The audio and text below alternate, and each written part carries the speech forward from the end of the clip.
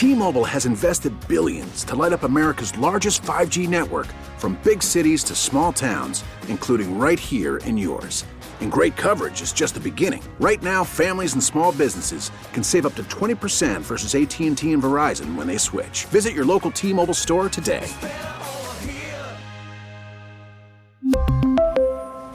Plan savings with 3 lines of T-Mobile Essentials versus comparable available plans. Plan features and taxes and fees may vary.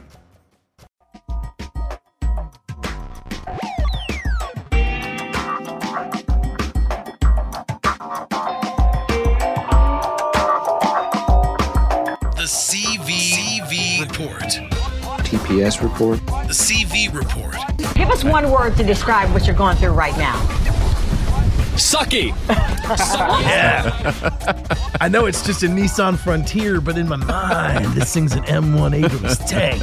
Honey, take the wheel. I'm going to stick my head out of the sunroof. Look, any self-respecting veteran should grow a beard and have a belly. That's the dumbest thing I've heard all day. Like, if we're going to start getting angry now, it's a little late. Is live in D.C. with the update on all of this. Good morning. Maybe. I guess not. The CV Report. Welcome to the CV Report. I'm your host, Navy veteran Phil Briggs, and on today's episode, we'll hear how a veteran who was once a homeless drug addict is now helping save the lives of other homeless vets. It's a really long, complicated story, but I learned a lot living on the streets and living with other veterans and stuff. Did a massive amount of drugs, put Keith Richards to shame.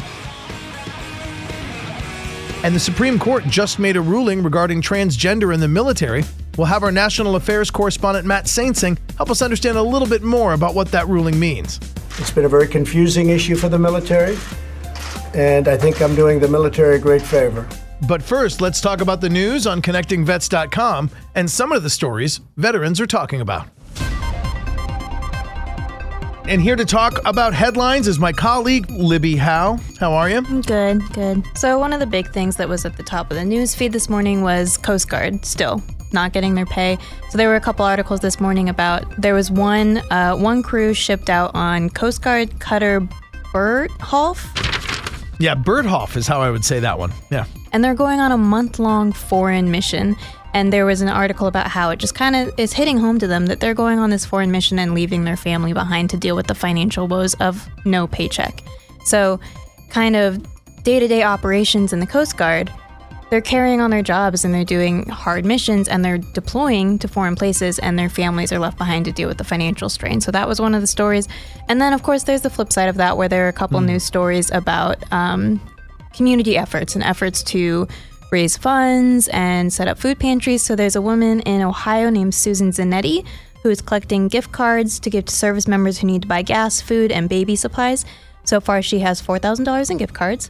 And now her article is out on the Associated Press, so it might get a little more reach, might get a few more donations, and there's information on how you can donate on the website.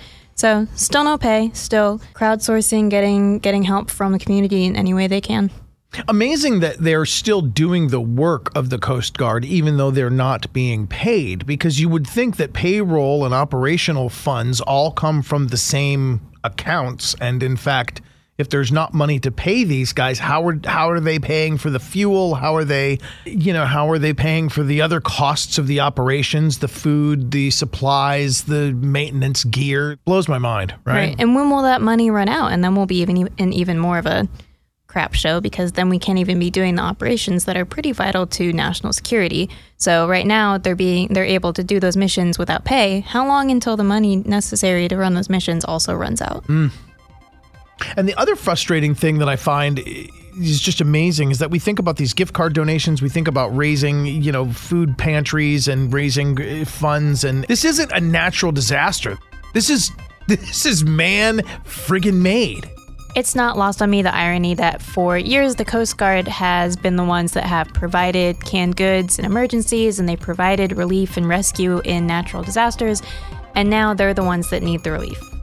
Well said, Libby. Let's hope they put an end to the shutdown show soon. Now, news coming across the wire just this morning about transgender and the military. And here to help us sort it out is our national affairs correspondent, Matt Saintsing.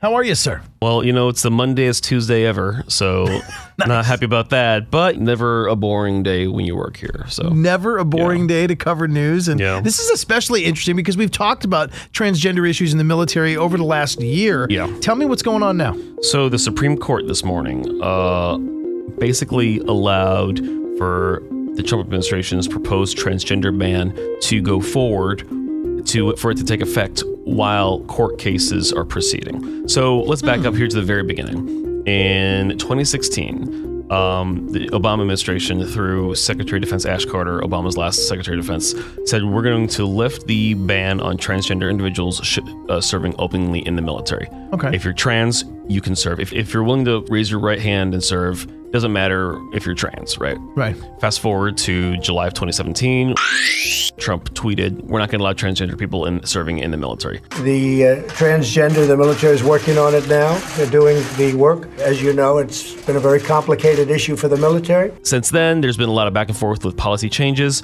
People that are actually active duty, that are transgender, are taking this through court out west through Oregon and I believe in Washington State. And Secretary Mattis, when that tweet first came out, said that he was just going to look into it, right? He was like, nothing will change until we do some studies and some research and to find out about more things. What the policy ended up, after all of that, if you started your transition while out of the military, you can join. You cannot transition while you're in. And as a matter of fact, if you want to transition while you're in, you're at risk for being kicked out of the military.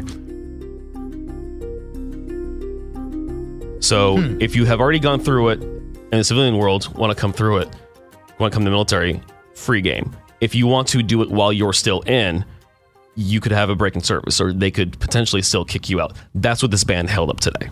The Supreme Court basically told the Trump administration, you can keep this ban in effect while the court cases work their way up, and people are going to be taking this. And then, so this is not a final. This is just it's not a no. It's not a yes. It's a yes right now until we get to another benchmark, if that makes sense.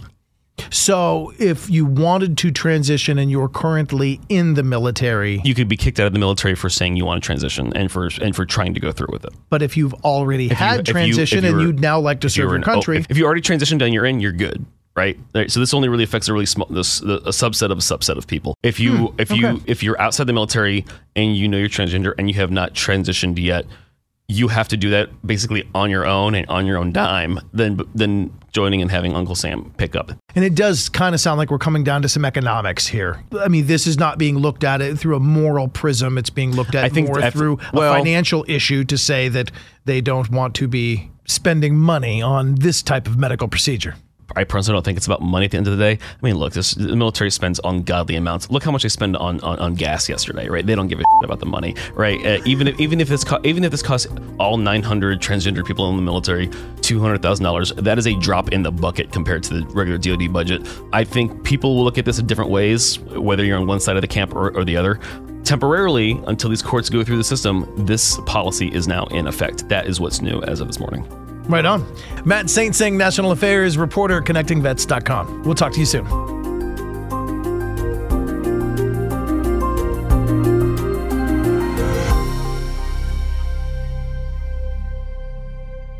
Next on the show, my fellow reporter, Kayla Jackson. How are you? I'm doing good, Phil. How are you? Really good. And I want to get into an article that ran on ConnectingVets.com earlier this week about a farm. But on this farm, they don't grow corn or turnips. I don't even know if they grow turnips on but you know what I'm saying? You're right. It's not traditional farming. And we shared an interview with a gentleman from New Hampshire that was arguably one of the most interesting interviews I've ever sat through. Talk to me about this farm and how it's affecting veterans. Definitely. I would agree. The most interesting person I have ever virtually met on the phone. Michael Rivers, an Army vet, a great guy with quite an interesting story. He is the man behind, if you've heard of it, I'm sure you have, Dysfunctional Veterans, a Facebook page. Millions of people have clicked on it. Funny memes, dark humor. My name's Michael Rivers, and I run the DV organization. No official title. I get called many things, but I don't think it can go on the air. Not many people know this, but he actually started a therapeutic farm for veterans who are on the road to recovery from homelessness and drug addiction. Wait, the Facebook page, which features memes that say things like, it's strange to work in a hospital. You know, in one room, there's a father holding his son for the first time. In another room, there's a son holding his father for the last time. And then in another room, there's a guy with a remote stuck in his anus. It's the circle of life.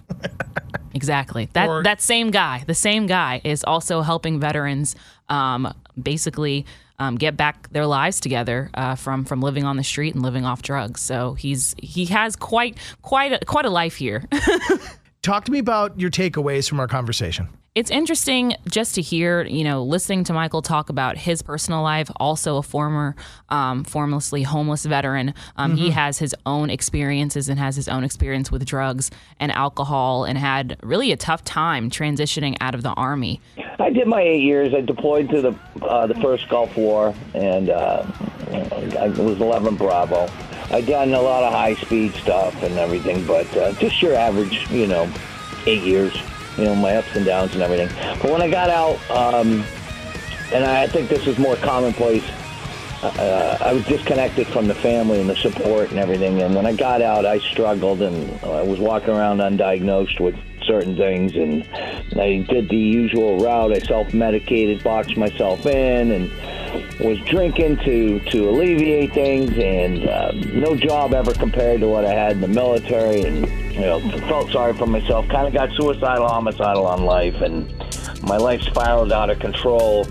And it was drifting away from the tribe or drifting away from the group that we all belong to when we're active duty that really made him spiral out of control. Is kind of an understatement. I mean, just some of the things he said were mind-blowing. And it got so bad that I was incarcerated a number of times, and I actually kind of liked it. Where else can you go get 3 meals a day, get free medical, don't have to work, no family, nothing. I kind of enjoyed it. It was a break. But after I got out, I swore I wouldn't go back into prison and all that. So I kind of modified my behavior, and kind of boxed myself in, and ended up being homeless. And I lived on the streets for years, and I didn't care if I lived or died or anything like that, and did a massive amount of drugs and put Keith Richards to shame. But I learned a lot living on the streets and living with other veterans and stuff, and did that for a number of years. So after incarceration, after homelessness, he finally turned the corner. And talk to me about what he shared with us about that process. Definitely. So he actually linked up with a therapeutic farm himself. That was part of his recovery experience. It was recommended to him through a local VA. He went through the program. It was a big turning point for him. And eventually, for him, it was just one day, this worked for me. Maybe it'll work for other guys. I went to this one VA when I was living on the streets, and they convinced me to try this program in a rural setting with animals and horses and other veterans, and that's where my life kind of changed. I started helping other vets, even though I was a homeless vet living with 18 other guys. But it was called Victory Farm, and it's based off of and this is what I based DV Farm off of. A bunch of vets out in the middle of nowhere. Minimal support from the organization. They're a great organization, this and that, but there were some fundamental problems. But I lived there 3 years and went from being the guy that just shoveled shit to running the program, and I liked it so much that it actually helped me deal with the issues I was battling. And so, up in this farmland in New Hampshire, of all places, they're a group of veterans, 5 guys living on this farm. In this house, and they're in charge of tilling the land. They've got construction projects, raising chickens, and they're doing it, and they're getting their life together. In addition to that, they have AA meetings that they go to. They're linked with someone at the VA so they can get those services, but they're really out by themselves. Like I said, rebuilding their life and learning how to take responsibility for themselves again. I take people that have done multiple programs, have a history of homelessness, and those are the ones I want. And coming out to our program, it's the opposite of a traditional program. And it's that way, it's designed that way because of the lack of funding and because of what I think works, where you're given a ton of responsibility. I consider everybody out there being a vet that, don't need to be micromanaged. What you need is an environment surrounded by people who have been there, done that, myself running the program. So nobody yet has come through that have been has been as screwed up as I have. I mean, I'm seeing a lot of kids come through that have a lot of years on their life. I'm 53, and I just got my together, 10 years ago? Started 10 years ago. I've got 20-year-olds out there, got their whole life ahead of them, and if they can get on the right track, they could have a good, productive life. But a typical day involves they get up in the morning, they have animal chores they have to do first thing in the morning. All the animals have to be fed and cleaned and all that other stuff. And they have to get ready, clean the house, and have breakfast. And then we have a morning meeting at 9. The farm manager usually has a project going on, and they could be out there burning or cutting down trees, building roads, or building something. The DV farm is farm and title. It's more of a ranch. It's more of, you're working with your hands building stuff. Stuff like that. They get counseling once a month. We focus on what their goals are, what they need to work on. They attend AA meetings. Each resident, the longer they're there, has to take on more responsibility. You can't just come to the program and say, I'm going to be the guy shoveling shit. So after you've been there 30 days, you're put on. Once you've been checked out, you know all the protocols for cooking and all that, and you've been certified through the staff, you'll start preparing meals for the rest of the house. We can house up to 5 veterans. So we give them the massive amounts of responsibility.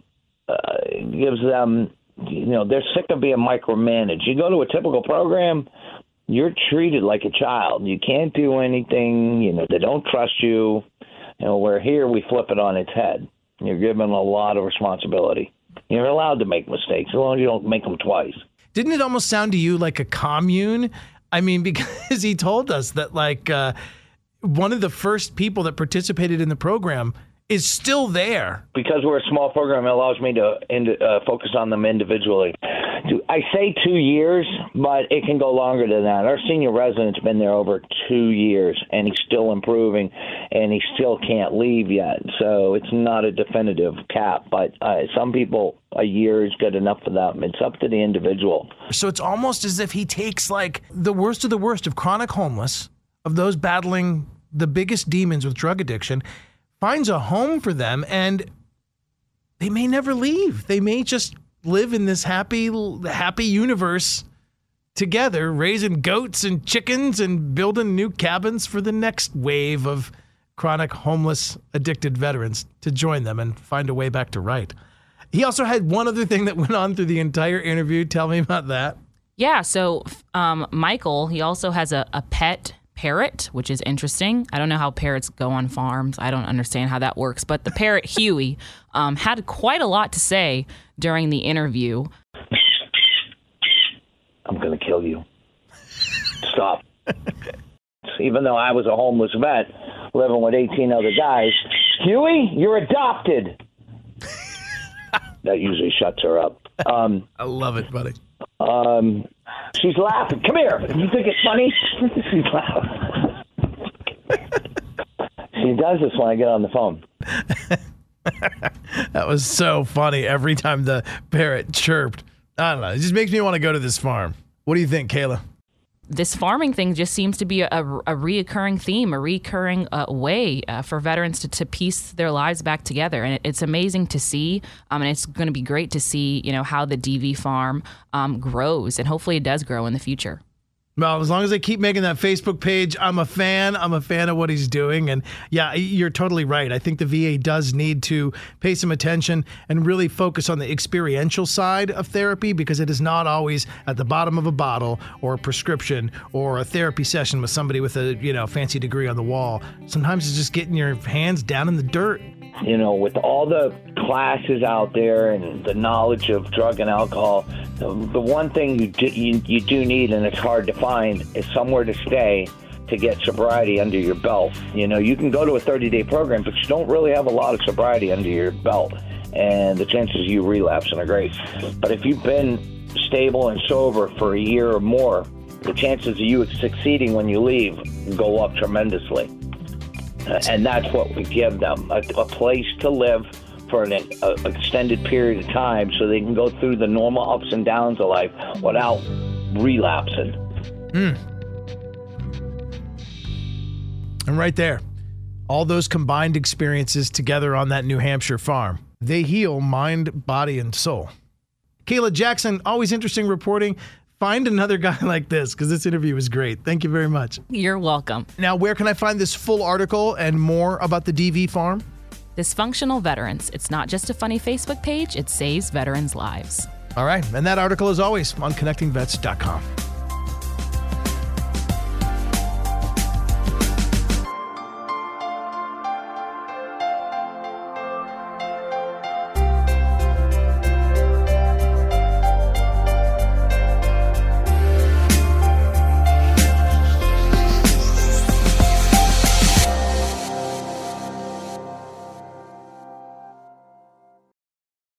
We really need new phones. T-Mobile will cover the cost of 4 amazing new iPhone 15s, and each line is only $25 a month. New iPhone 15s? It's better over here. Only at T-Mobile, get 4 iPhone 15s on us and 4 lines for $25 per line per month with eligible trade-in when you switch.